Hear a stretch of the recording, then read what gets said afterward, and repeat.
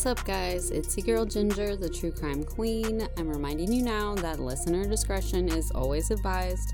That dark nature of the show is not suitable for young ears or those that are sensitive to graphic material. But without further ado, let's get it.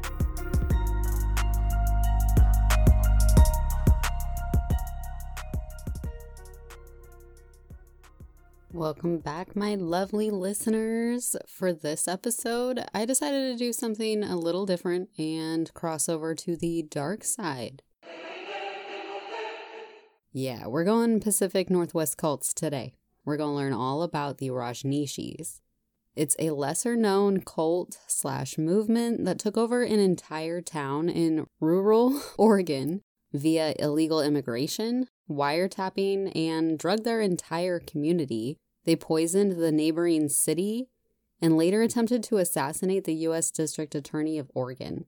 This isn't our average true crime murder story. We're not talking no Lori and Chad Daybell type of cult here, but more like a free-loving hippie sex cult that was ran by some pretty extreme people. It's just downright fucking bananas, honestly, and something you probably didn't know about, and I thought I should share with you. As far as cults go, this group seems to be the least culty cult that I know of. There's no sacrificial bullshit or abuse that I know of, so that's a plus. So let's start with the leader/founder of the Rajneeshi movement. The man who started it all was given the birth name of Chandra Mohan Jain, but no one really knows him by that name. He's much better recognized as the Bhagwan Sri Rajneesh. And he ends up, again, changing his name later to simply Osho. It's much more likely that you've actually seen one of his Osho quotes written on some chalkboard art at your spiritual auntie's house. But to keep things straight here, we're just going to refer to this dude as Bhagwan or the Bhagwan. Followers of Bhagwan and his teachings have many different names, though, including the Rajneeshis, the Oshoites, Sannyasins, Orange people. That one makes more sense later. So who is the Bhagwan Sri Rajneesh?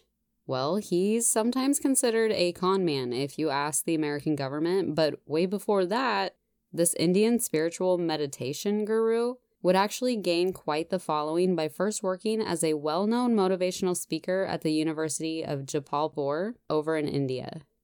He explains he originally became enlightened back in 1952 while sitting under a tree at the age of 21.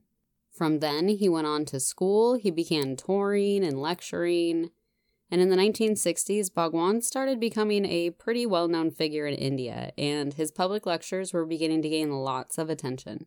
He had a tendency to speak pretty critically on aspects of socialism and the teachings of Gandhi, as well as most other mainstream religions at the time. He's basically for less socialism, more capitalism. In his eyes, capitalism will benefit India, not socialism. And this, of course, attracts businessmen. He's basically building a foundation for this new and different idea of spirituality that just kind of seemed more open-minded than what the times and the culture around him were apparently experiencing. For his own movement, he would preach about the benefits of hundreds of different types of meditation and everyone's personal ability to be their own Buddha, wherein you and everyone else each hold the capacity of total enlightenment. He really didn't believe in being too serious about anything and almost presented himself as like the anti-religion. You can almost physically imagine this guy as like Michael Myers in The Love Guru, but he really doesn't have to try that hard and he's a lot older. By 1966, Bhagwan officially quit his job lecturing and officially became the guru he envisioned himself to be. Now here's one of the hundreds of famous quotes that he has. Be realistic. Plan for a miracle. Yeah, so honestly, it's kind of hard to summarize what this guy's getting at, but this one's a little easier. My meditation is simple. It does not require any complex practices. It is simple. It is singing, it is dancing, it is sitting silently. Honestly, he's not the craziest guy I've ever seen who's sometimes considered a cult leader. Truthfully, this cult is pretty chill for the most part, but like most other cults, it's really the leaders who eventually fuck everything up and ruining it for everybody. Now, don't get me wrong, those two quotes I just mentioned aren't bad by any means, But there are some other quotations I found regarding, quote, rights to life and ideas of like euthanasia that even I found a little bit controversial. So I think some of these quotes were probably to get people in the door and others were probably very off-putting, to say the least. But every religion or cult or movement, I suppose, has some extreme beliefs. So it's not too crazy.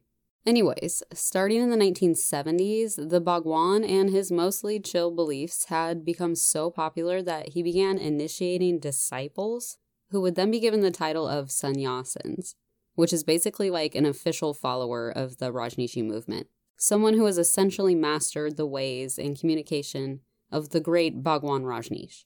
This also meant that they have to drop their birth name and adopt a new one for their new spiritual identity. By 1972, the Bhagwan had initiated over 3,800 sannyasins. By 1974, and after meeting a very rich Greek heiress, the Bhagwan was actually able to establish his own ashram, which is like a big-ass meditation center, and all of his followers could come there to visit and pay their respects to the Bhagwan, learn his ways of meditation, get special kinds of therapy, that sort of thing. It's like a retreat center almost. And this was, and still is, located in the middle of Pune, India. Apparently some videos had been released of some therapy sessions from back in the day that were promoting these new forms of meditation as ways to cure your sexual hang-ups. And these recordings literally showed like a group of half-naked men and women literally just screaming their heads off and wrestling each other to the ground. And I think it really intrigued people, to say the least. So basically, the Bhagwan's apparently able to establish this first ashram with the financial backing of several entrepreneurs who either followed him or more than likely had the intentions of essentially capitalizing on all these Western people of the 1970s, like back during that hippie era, who were sort of just like spiritually lost and looking for their place in the world. Because this place was bringing in 30,000 people per year at the time.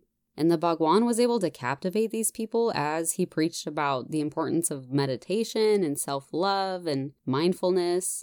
And most controversially, he was very vocal about advocating for the openness to human sexuality, which ultimately deemed him the boss-ass title of the sex guru.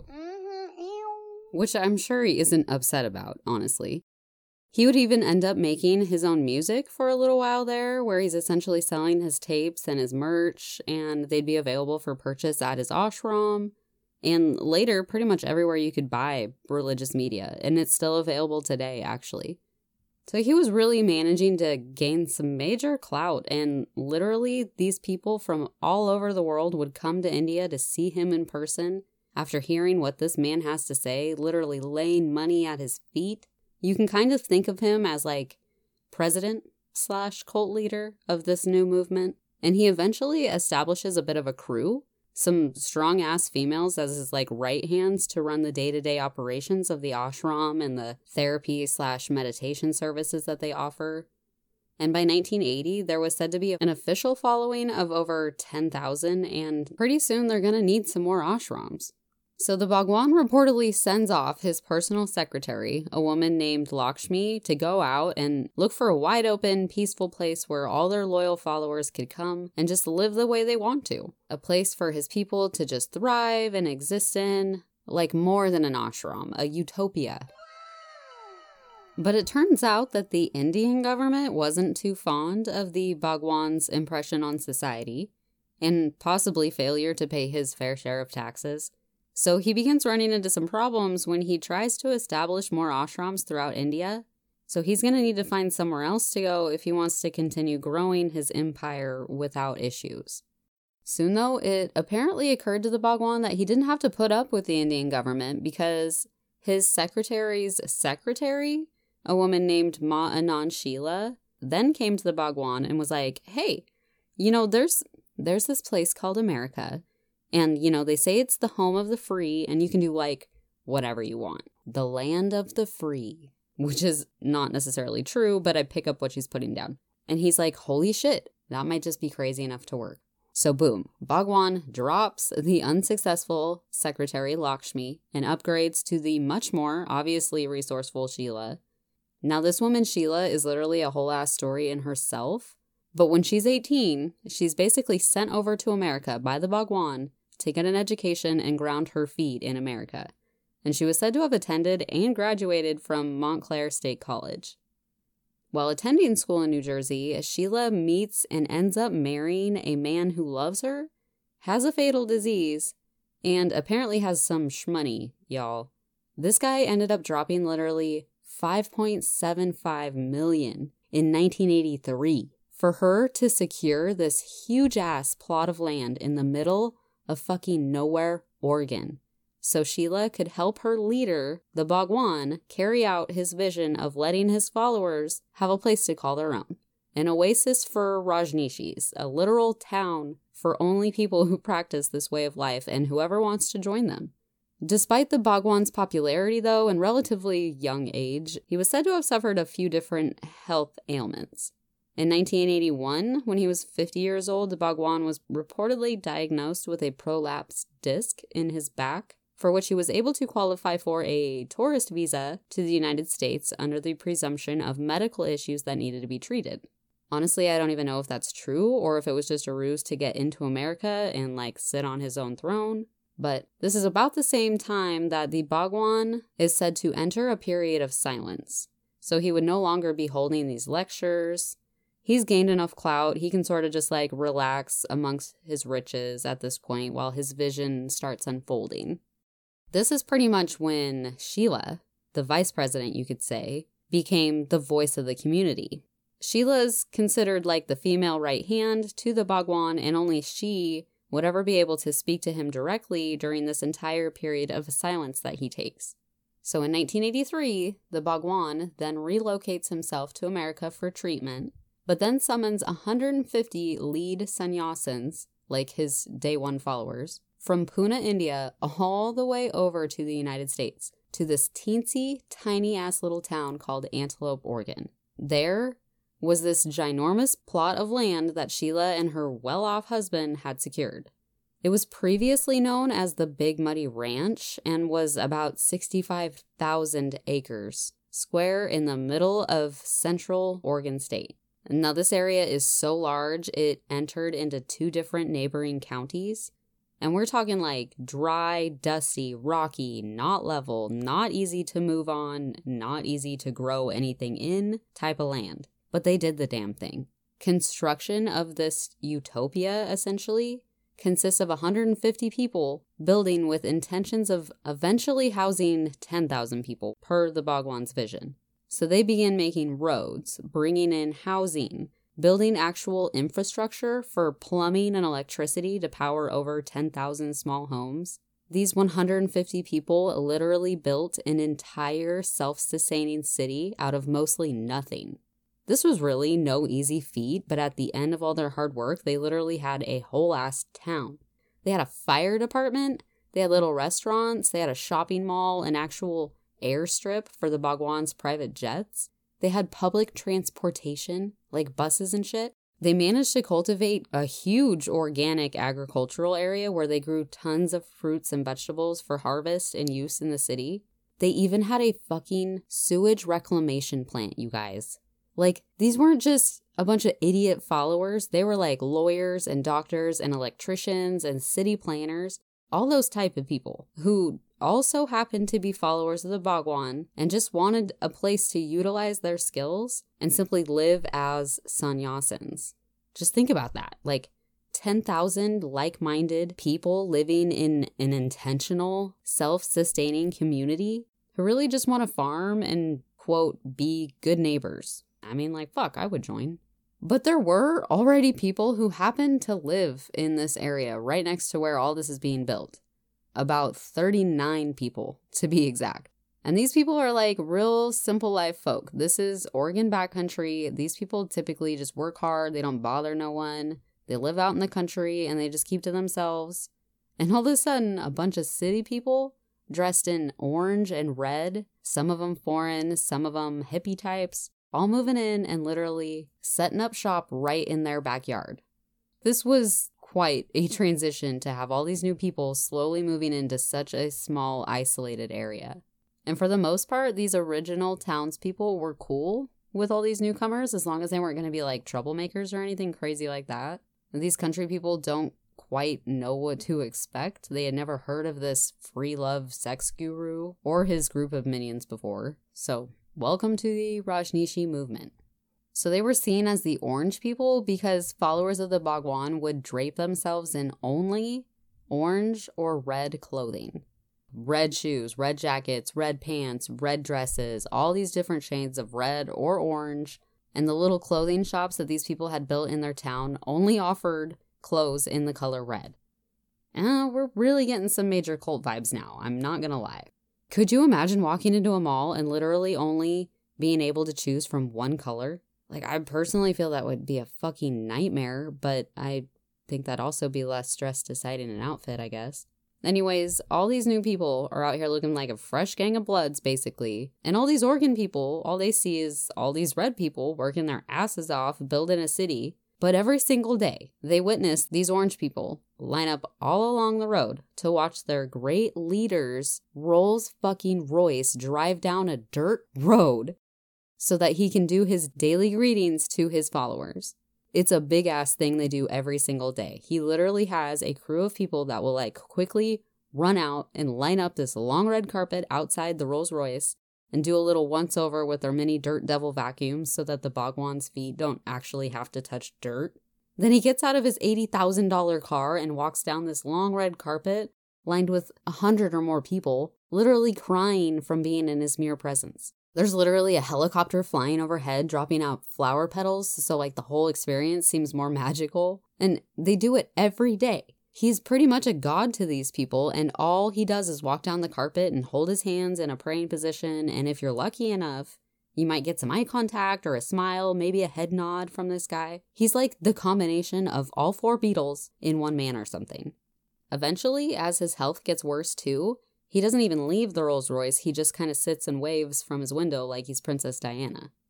Now, remember, the 1970s were a pretty big time for the scarier cults like the Manson family and Jim Jones and that shit, which brought a little bit of prejudice by the time the 80s came around to something like this big old commune where these people wear all the same color and the red carpets are rolled out for this dude who just smiles and nods all the time. But honestly, the Bhagwan has it made in the shade with a glass of lemonade.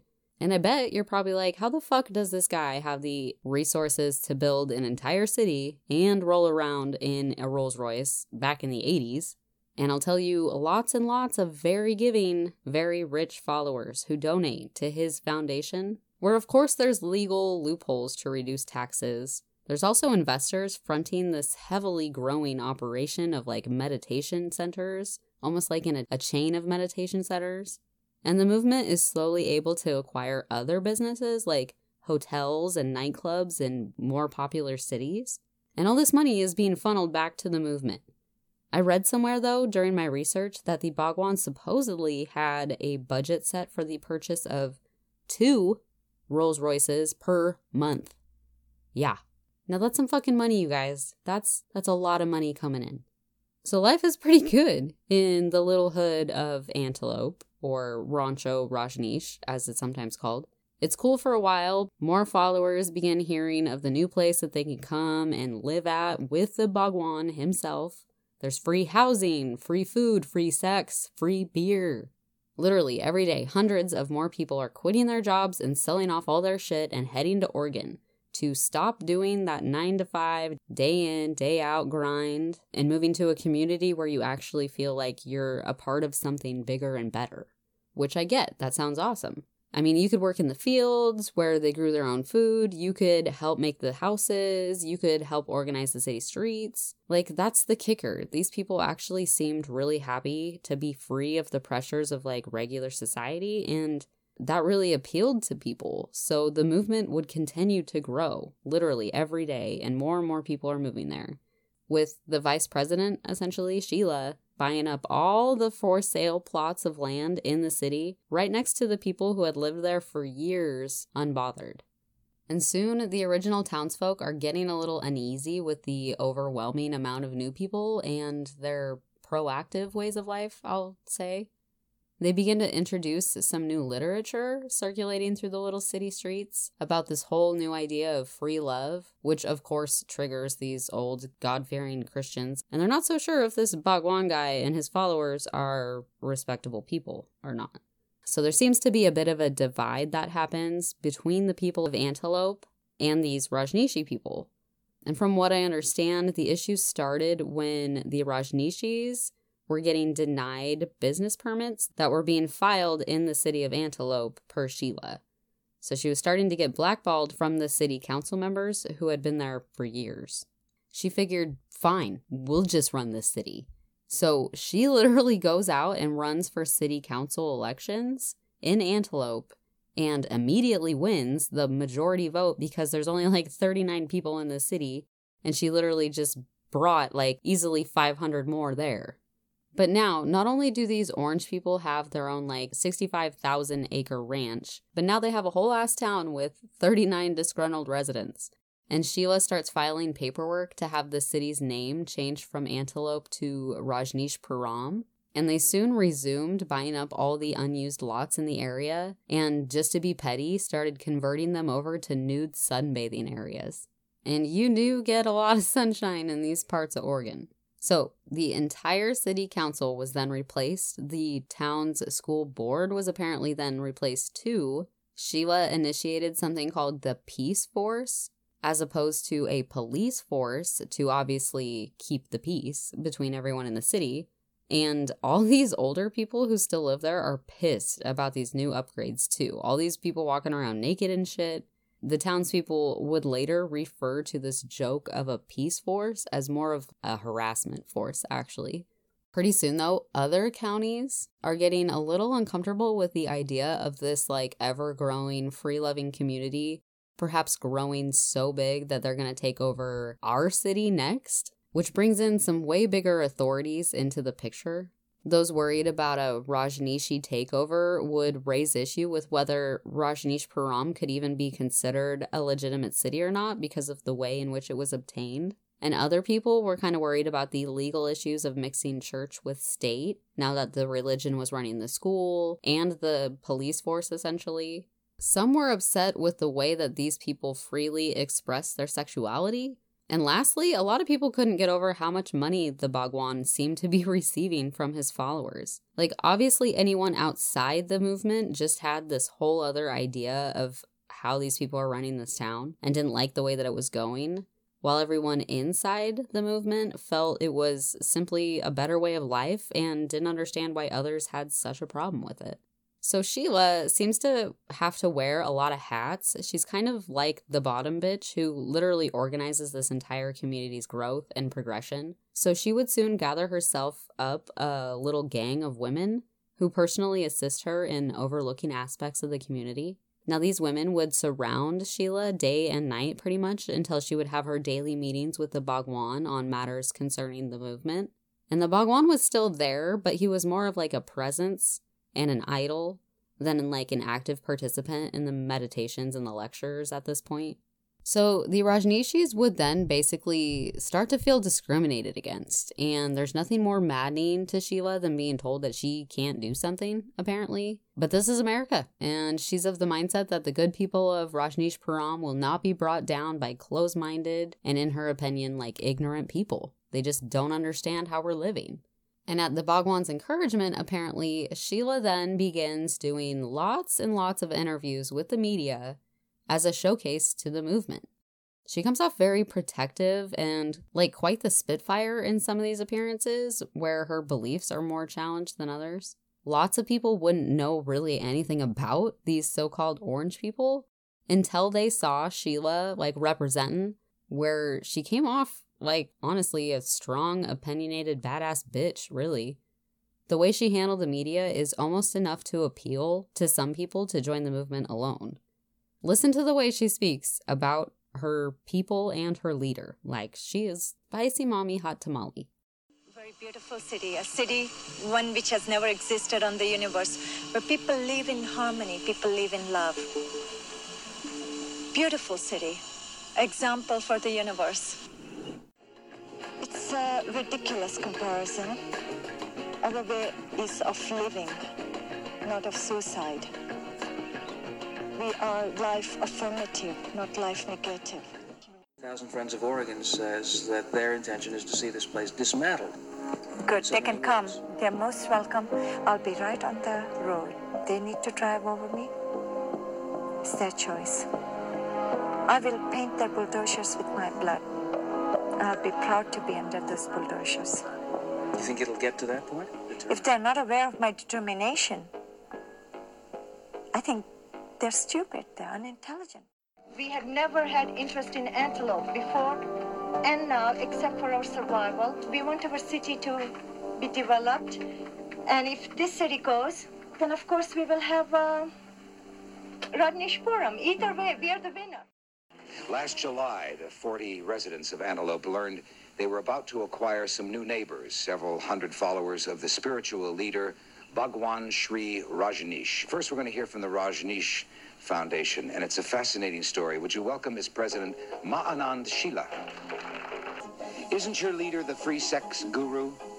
Free sex, we don't charge for it, if you mean that. Right. We are the only community which has no venereal diseases, no crime, no drugs, no alcoholism. And I'll tell you about one more thing, that we are the only people who enjoy sex fully. Sheila, whatever your plans are, we don't want the Rajneeshees. We don't want the orange people in our town. What can I say? Tough titties. She was off the maps, I tell you. The Bhagwan has from 4 to 13 Rolls Royces. Let me add, it is 17 Rolls Royces. 17? And wonderful. On the second, there will be 20 Rolls Royces. Is your religion any more than a money-making exercise? Our religion is probably the only religion which has synthesized capitalism and religion together. It's a very good marketing exercise, isn't it, for those people who have fallen for it? It's wonderful. It works. Yeah, I know. I've seen the money that's generated. By the way, if you happen to be a Christian, and if you are a Christian, you ought to look at Vatican and its business too. They are very lousy business people too, by the way. By your standards, probably lousy lovers too. Absolutely. They only know missionary position. Well, good luck to anyone else who wants to join your Rajneeshees and pay money to the Bhagwan. And also good luck to Pemberton. Thanks for talking with us. Good luck to you and your pimps. That's the very religious Maanand Sheila. I think most controversially was the movement's openness with sex. Rajneeshi members would apparently wear specifically colored beads to represent their sexual orientation, and everyone wore them openly. The disgruntled locals would claim that despite Sheila's adamancy that there is no sexually transmitted diseases within their community, there actually was some rampant cases of VD in the clap, which of course would whip right through this place the way sex is being promoted. Either way, this community was much more open about sex than most of the surrounding people, which made things a lot more uncomfortable for the nearby outsiders. Especially at night, apparently, when, sounds travel much better over the desert hills, and instead of wolves howling, it's a bunch of hippies moaning from experimenting with their sexuality. So yeah, the Bhagwan would mostly gain the reputation for being super fucking rich because of his ever-growing collection of Rolls Royces. Literally adding one to the collection every month or so. At one point, he literally had 94 fucking Rolls Royces out in the middle of nowhere, Desert Oregon. And for what though? Literally just to drive a different one every day. But really, it's to make the Bhagwan seem special and luxurious. Basically, it's all for show, purposely to catch the eyes of, material-driven people into this lifestyle. Mo rich people, mo money, mo Rolls Royces. People are sad, jealous, and thinking that Rolls Royces don't fit with spirituality. I don't see that there is any contradiction. In fact, sitting in a bullock cart is very difficult to meditate. A Rolls Royce is the best for spiritual growth. Bhagwan Rajneesh. So mainly, Sheila's just talking a bunch of shit until July 29th of 1983, when a small hotel that was owned and operated by the movement over in the popular city of Portland, Oregon, called Hotel Rajneesh, was then reportedly attacked. 3 small bombs were said to be set off in the early morning hours. Only the perp was injured from the blast, apparently losing some fingers in the process. This man was arrested and sent to the Oregon State Penitentiary for 5 years, but Sheila seemed to feel like this hit was a little too close to home. She took it as a personal attack, and then she used this as inspiration for the Rajneeshees to make their next major move, supplying the entire town with semi-automatic guns for their own personal protection.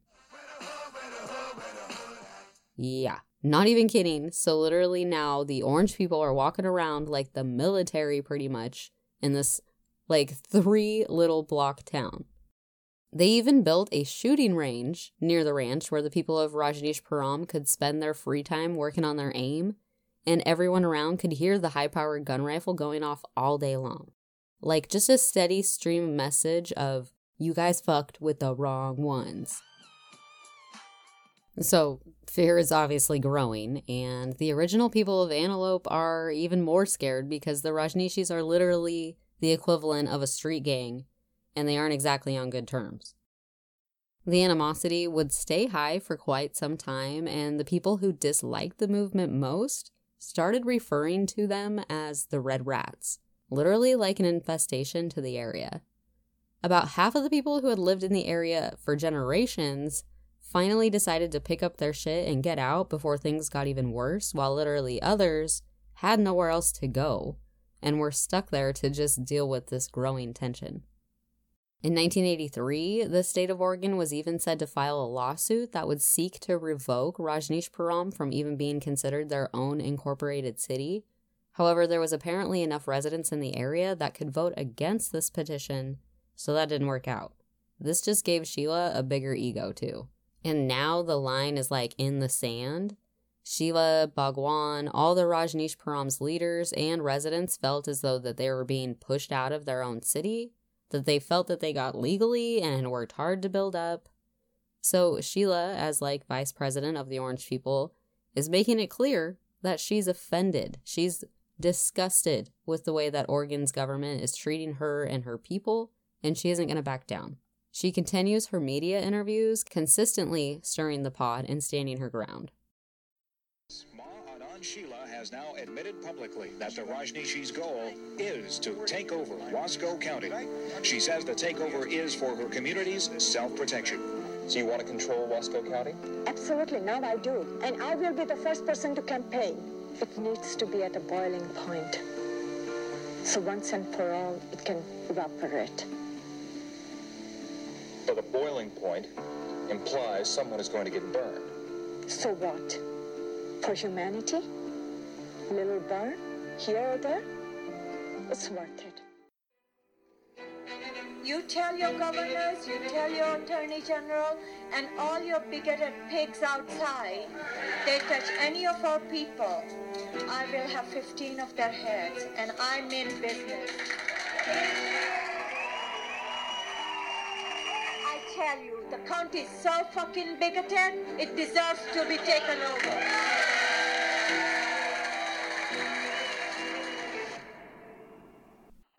The most fundamental rule of this violent life is all means are good if they fulfill the end. And of course, rather than arguing, it is better to pull the sword. It decides things immediately. It is easier to fight with a person and decide who is right. Might is right. That rule still remains. The rule of the jungle.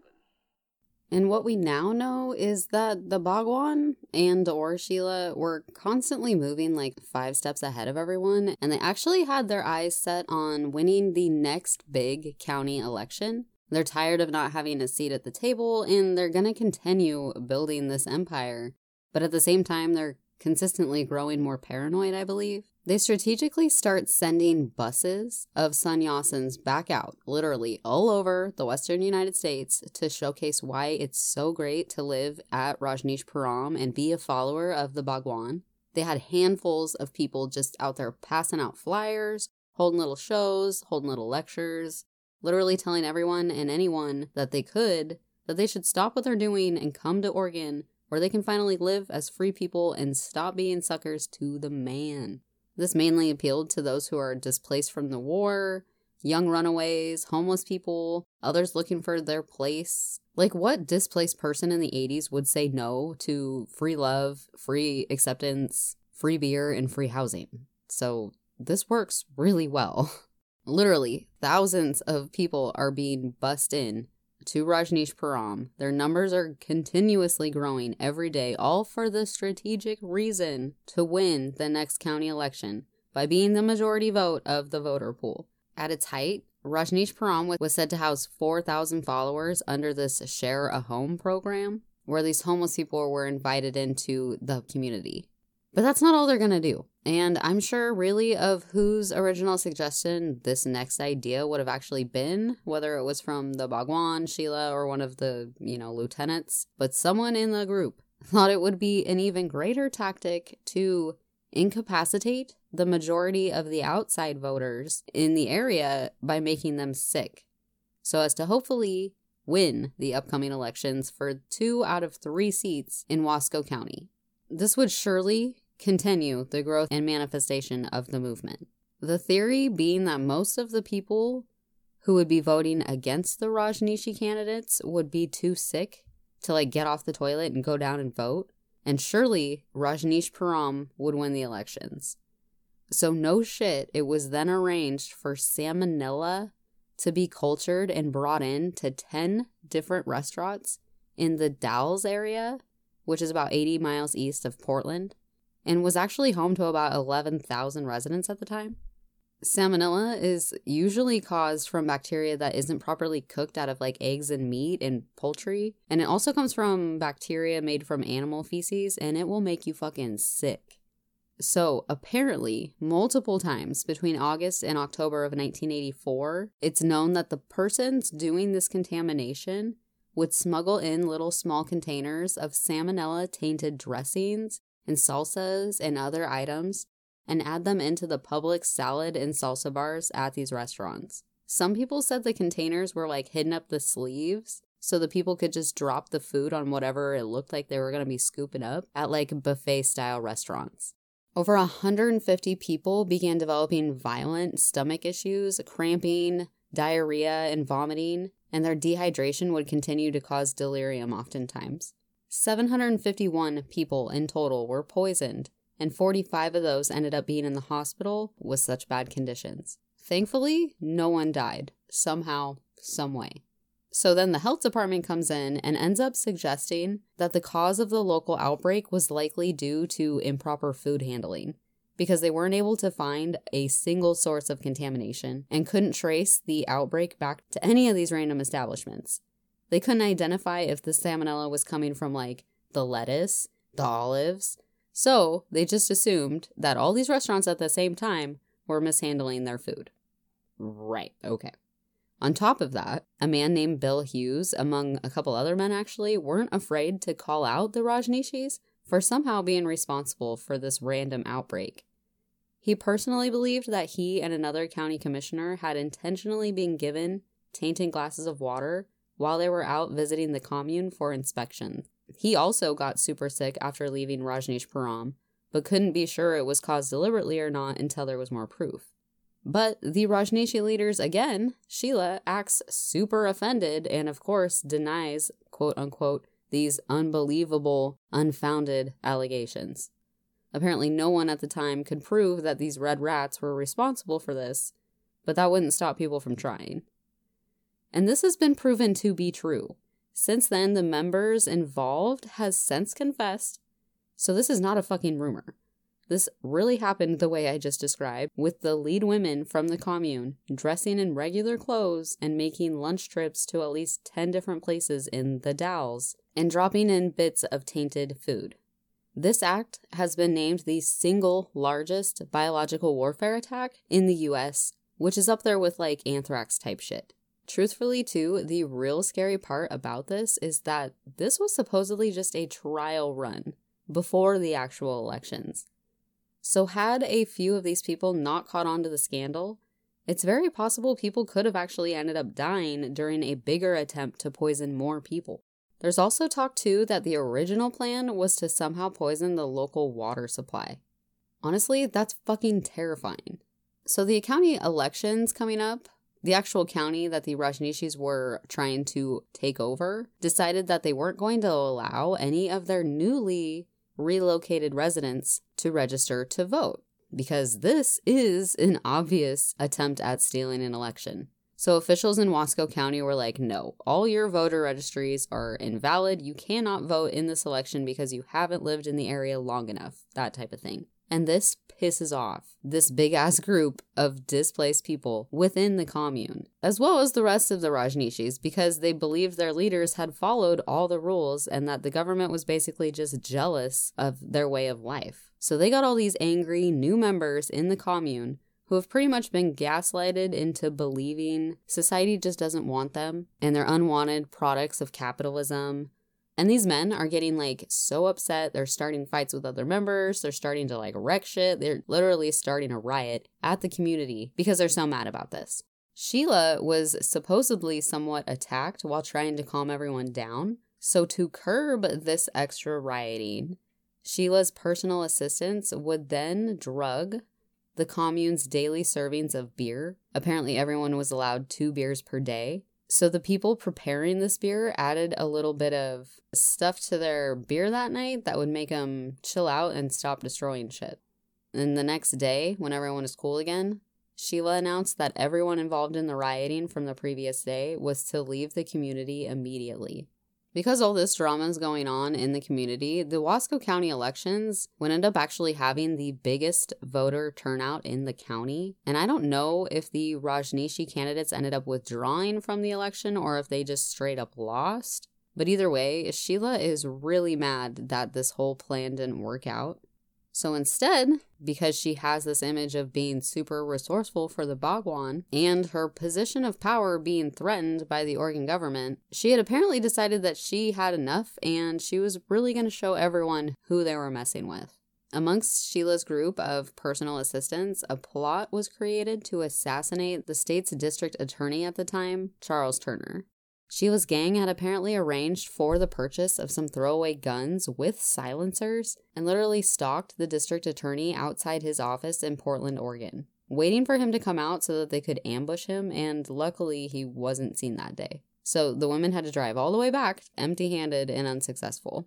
And this shit didn't come out until later when the ATF actually gets involved. But because the assassination attempt didn't work, Sheila's group reprioritizes and decides instead they'll just destroy all the evidence that's being compiled against them in the government offices. On January 14th of 1985, the Wasco County Planning Department offices were mysteriously set on fire and ended up burning half the office down that was said to house the long-running documents that were building against the Rajneeshees. And with all the media interest in this rich, armed group of free-loving orange people and their sex guru leader in the middle of the Oregon desert, eventually some notable celebrities begin announcing their move to the commune. And at the same time, the Rajneeshees are building more centers and hotels and clubs in places like Los Angeles to further appeal to the masses. More followers means more donations, more money. So, of course, it would be in the best interest of the commune to appeal to the elite. So, a few of those big-time celebrities ended up moving into the area with these big old mansions that were built on the ranch where their rich friends could fly in using the Bhagwan's personal airstrip just to see what all the fuss is about. And the Bhagwan is, of course, showered in more money and gifts from these celebrities who are beginning to spend a lot more time with him than Sheila was. She essentially starts getting alienated from the cool people's club, I guess, where the Bhagwan wants to hang, and suddenly Sheila's getting real jealous and paranoid that her position as middleman between him and everyone else is being jeopardized.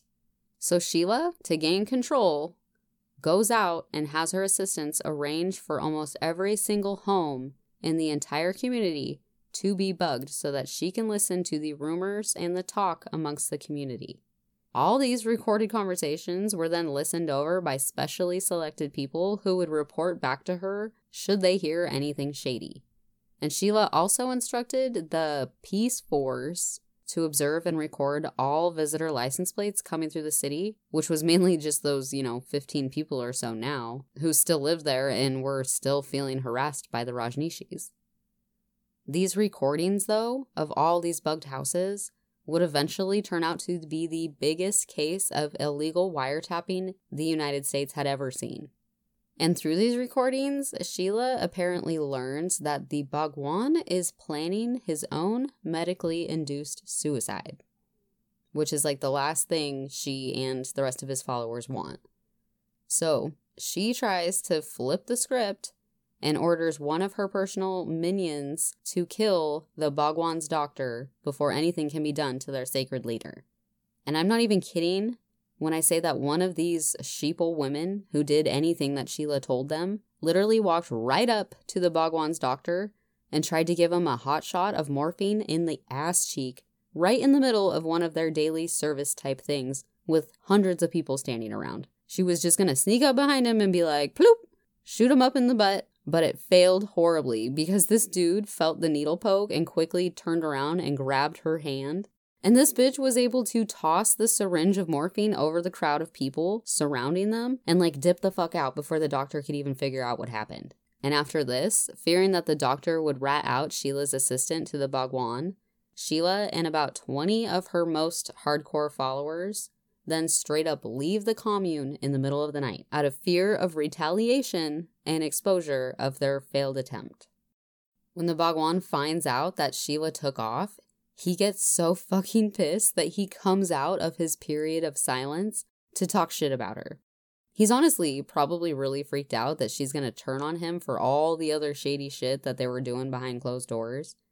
So he instantly paints her as pretty much the brains of the entire operation, aside from the spiritual shit. Anything illegal was of course going to be her fault and her fault only.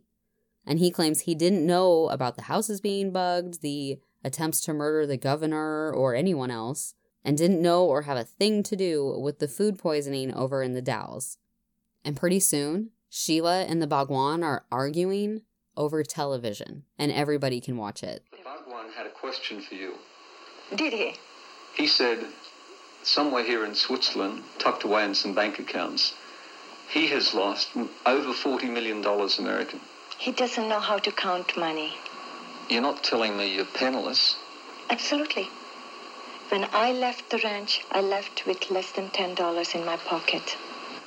Meanwhile, back at Rancho Rajneesh, the Bhagwan, that most enlightened man, seems to have been caught with his doty down. With all of that enlightenment, how could he miss Sheila's shenanigans? Enlightenment simply means I know myself. It does not mean that I know that my room is bugged. Enlightenment and bugging has no relationship. Would you like to have a look at what she has to say to you? I know her mind. Bhagwan, it's time that you let people know who you are, the way I have come to know you, which is that on one hand you're a genius and a beautiful man, and on the other hand, you really exploit people by using their human frailty and emotions. She is drugged. She is on hard drugs. He says you tried to poison his doctor, his dentist, his caretaker, that one of your assistants jabbed his doctor in the butt with a poison needle. That's very nice. Did she do a good job? The doctor apparently is still alive. Then obviously she didn't do a good job. And I guarantee if she was my assistant, she would have done a good job. Why is Bhagwan so bug-eyed? Was he a drug user behind those closed doors? He did use quite a lot of medicines. For instance, Bhagwan was taking 60 milligrams, not 16, 60 milligrams of Valiums a day. I also know that he was not afraid or hesitant of trying any drug that relieved him from pain or relieved him from, or offered him a good sleep. And can you see in my eyes that they are drugged? Are you? An honest answer? Yeah. I often wondered what was in your eyes. Yeah, in my eyes there is something, but it is not drugs. It can drug you. You make him sound like a spoiled little boy, not a holy man. He is a spoiled little boy. And it has nothing to do with being a holy man. I never did go to him because he was a holy man. I went to him because he was a man of my eyes. Love affair never ends. It can turn into a hate affair. She did not prove to be a woman. She proved to be a perfect bitch. I love bitches. Many of them. The Bhagwan, who may be watching, says that if you ever meet again, you'll throw yourself at his feet and beg for mercy. Would he wish? That's his dream again. Not true, Bhagwan. No. One thing I have is my dignity. And that was a problem for you. You know it too. She has no dignity. All dignity that she thinks she has was given by me. She was just a hotel waitress. And I made her almost a queen. I have never made love to her. That much is certain. Perhaps that is the jealousy. She always wanted, but I have made it a point never make love to a secretary.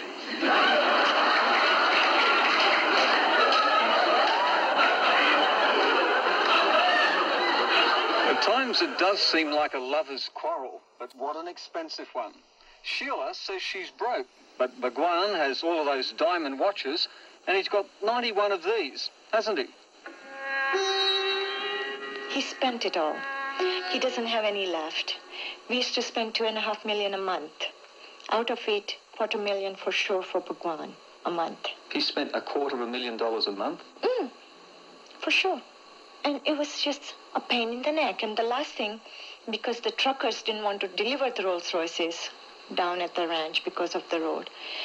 Then, just to pick up Rolls Royces, I was supposed to buy $250,000 truck to pick up the Rolls Royces. You said also that the Bhagwan was really not the slightest bit interested in enlightenment, so it was a con. Absolutely. You, as the Queen, presided over an empire built on a gigantic con. Yes, I did preside over it. Anybody who cannot experience it, it will look like a con. But look around my people, and you will not find more rejoicing people anywhere. Rejoicing even as they hand over their millions? Yes, still rejoicing.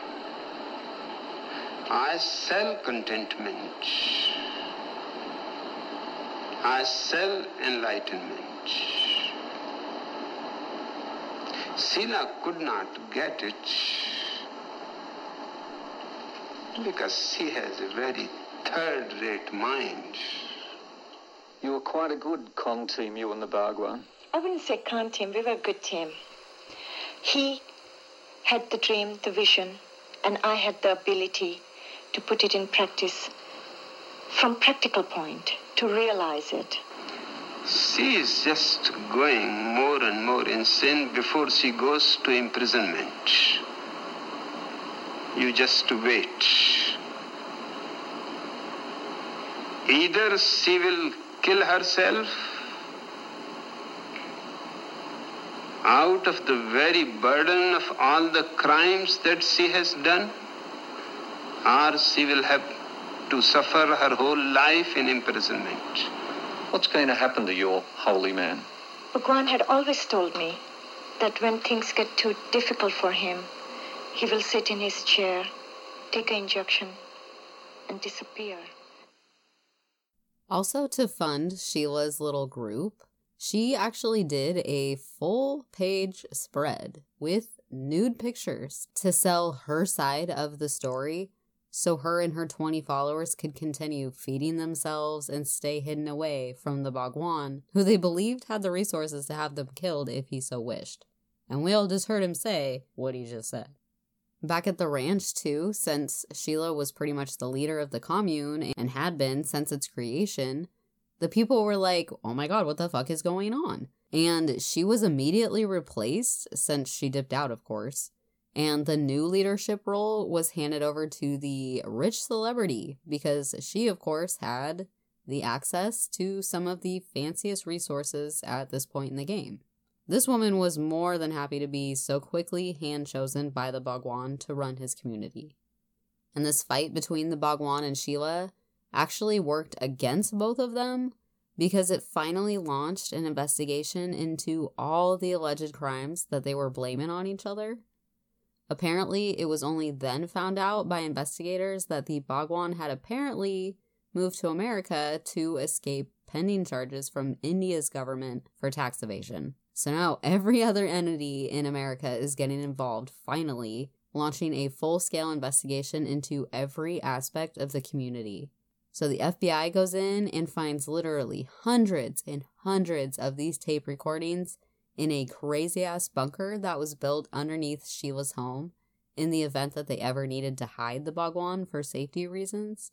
The American Immigration and Naturalization Service, INS, next comes in and uncovers this huge-ass immigration fraud scheme within the community where natural American citizens were being paired up with people on tourist visas, and they were being sent off to other states to apply for marriage licenses, and then they would return to Rajneeshpuram months later so as to not raise red flags about this scheme here. This was one of the biggest immigration fraud schemes America has ever uncovered. Finally, the United States Food and Drug Administration, the FDA, will come in and find these containers and vials of bacteria that were found to be microscopically similar to Salmonella, right there at their Rajneeshee Medical Laboratory located right on the ranch. It's pretty much all the proof they needed to verify the claims and the rumors made by Bill Hughes. The plasma profiles pulled from those people who had gotten sick from the outbreak were then compared to the samples found at the ranch, and they were said to be identical profiles. And it turned out that this particular strain of Salmonella that they were growing was actually an even more rare strain of Salmonella. It only accounts for 2% of cases in food poisoning, making it like the perfect evidence of a technically bioterror attack. Lastly, the Bureau of Alcohol, Tobacco, Firearms, and Explosives, the ATF, would come in and double check everything is legit with all the guns that the Rajneeshees were said to have owned.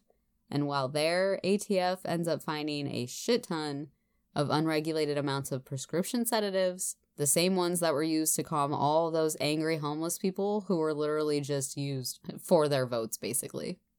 So obviously the Bhagwan is in some deep shit. He's the literal face of the entire movement, and he can't have this. So he just literally dips the fuck out. In the middle of the night, on his personal jet, he takes off. He apparently tried to fly to Bermuda, where he would be able to escape extradition, and hopefully any future prosecution of these crimes. But when his plane had to stop and refuel in South Carolina, federal agents were already waiting in the terminal for him. They were said to have found him hiding behind one of the seats on his jet.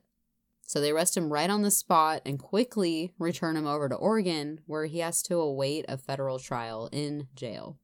Seeing their leader behind bars and in handcuffs was really, really upsetting to his followers who didn't quite understand what was going on just yet. All they saw was their frail, old, sick guru being further chastised by the man. The women involved in these crimes, Sheila and a couple of her assistants, were also then raided and arrested on October 28th of 1985 while hiding out in their West Germany apartment. They were also extradited back to the United States for their own trials. Sheila was initially charged with attempted murder of the district attorney Charles Turner, assault, wiretapping, arson, immigration fraud, as well as her part in what they considered the bioterror attacks. And during his trial, the Bhagwan apparently admitted to immigration fraud, being that he lied on his visa when he said he was here for medical care, and for some reason that was found not to be true. So he takes an Alfred plea, where he basically concedes and agrees to the charges. He's forced to pay over $400,000 in fees, and part of this agreement means that he'll have to get the fuck out of America and can never come back. And I don't believe he was ever really charged specifically with anything to do with the poisoning of 751 people. I believe that was said to be more of a side gig by Sheila and her gang. So the people of Oregon and the media who had grown disgusted with the movement were literally dancing in the streets. They were selling t-shirts and shit. And Johnny Carson and his entire audience is singing Bye Bye Bhagwan on like the late night television shows. They're so happy to get this guy out of America. So Bhagwan returns to his original, still operating ashram in Pune and basically does a revamp of the whole entire movement. He announces that members are now allowed to wear whatever color they want, and the old book regarding Rajneeshi ways are said to be burned away, along with that nasty Sheila's old red robes, to signify basically the death of the whole experience, I guess, and the birth of a new one. At this point, the community in Oregon pretty much starts dying out, and the people that were left there had to slowly move out as they realize it's really no longer a place that they can call their own anymore, and their leaders aren't going to come back. In 1985, the land was put up for sale for $28 million and would later be sold at a sheriff's auction for just $4.5 million. All that's left now is the airport landing strip and some cement slabs where Sheila and some of the celebrity homes once stood. Sheila and an assistant or two of hers would also end up taking Alfred pleas too. Sheila technically ended up serving 29 months. That's only 2.5 years before being paroled for good behavior after admitting to the intentional salmonella poisoning on 751 innocent people. I don't feel like that was enough time, but upon her release, her green card was also revoked and she's never allowed to return to the United States ever again either. And Sheila is actually still alive, and I believe she lives in Switzerland, where she runs a nice little care home for the mentally disabled. By 1987, Bhagwan's health would begin fading at a much faster rate, apparently. Some of his followers even believed that somehow his mattress was purposely exposed to radiation somehow, and that he had radiation poisoning only on the right side of his body, and that would be why his health was fading so fast. I mean, that sounds more like a stroke to me, but I'm not a doctor, nor a follower, so I really don't know. The Bhagwan had apparently alleged himself that he had been poisoned while stuck in American prison. In January of 1989, the Bhagwan would officially pull a J-Lo and change his name from Bhagwan Rajneesh to simply Osho, and eventually Osho, as he would forever be known as now, does end up passing away on January 19th of 1990. This hit his community of followers pretty hard. His official cause of death was ruled to be heart failure. His body was traditionally celebrated and set on fire, which seems pretty radical to Americans, but you can chill, it's all good. That's the norm in this situation, and his ashes were then placed in a specially built room in the ashram that still operates today. His headstone reads, "Never died, only visited this planet Earth between December 11th, 1931 and January 19th, 1990. So he was really only 59 years old. Sheila still says it's fake news and believes that the Bhagwan was just finally able to successfully arrange for his intended suicide.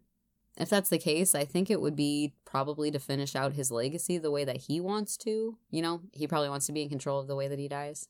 And after the land was sold off in auction, the area that used to be Rajneeshpuram was actually bought up by some millionaire who had attempted to turn the land into a state park.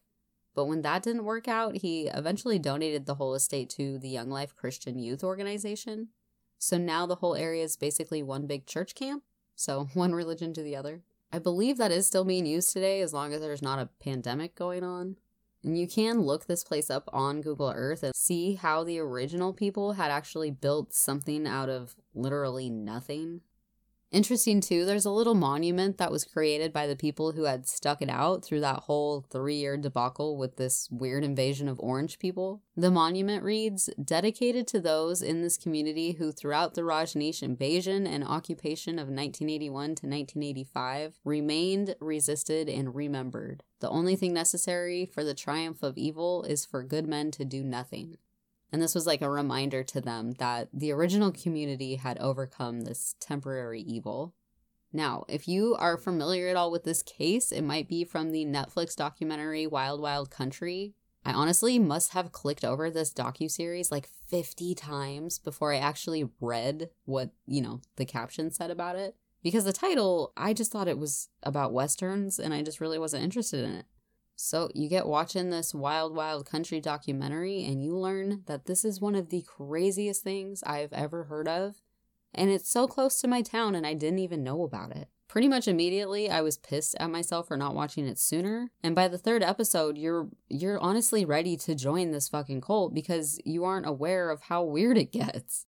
The best part about seeing the footage of this community that was being built is just the vast majority of people that were losing their absolute goddamn minds about this old man and the crazy lengths that the higher up people would go to remain in control this entire time.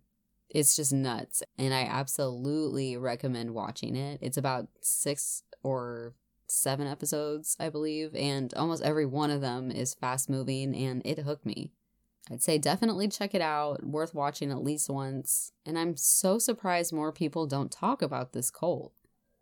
Some people may also recognize the story from Forensic Files. It's on an episode called Bio Attack. It's also in the Netflix series Collection 8, episode 33. And if you don't have Netflix, I also saved it to my YouTube in the Rajneeshi playlist if anyone's interested. Honestly, the story I told today is much, much more full of details and involves a lot more people than what I just said. I kind of just skimmed the crazy ass shit that happened in general. So definitely check out Wild Wild Country. It not only has the perspective of Sheila, but also the townspeople that were on the other side of the whole thing. It's such an underrated little event that happened here in the Pacific Northwest. And even though this story is crazy as hell, I do believe that the people who resonate with Osho's beliefs are, in fact, very good-hearted people. And I feel bad that a few rotten apples ruined their entire utopia for them. Despite everything that happened back in the 80s, Osho continues to live very strongly in the hearts of his followers every day, and that's okay. So yeah, that's the Rajneeshees. So I'm not sure if I've mentioned this on the podcast yet, but we recently went over the John Bonet case over on Patreon if anyone's interested in diving down that rabbit hole with me.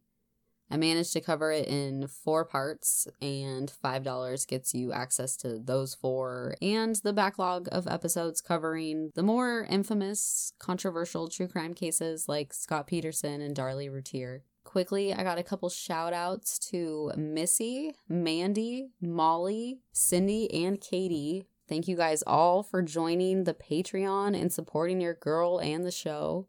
Also, I have a thank you to 6chan, 6bell6, Solid Doer, and Anonymous0325 for all leaving some super sweet ass reviews. Thank you guys, I appreciate it.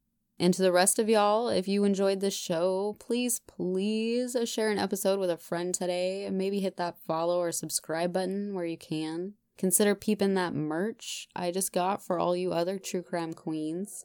As always, lock those damn doors, and obviously stay away from cults, you guys. Shit never works out good when you're in a cult.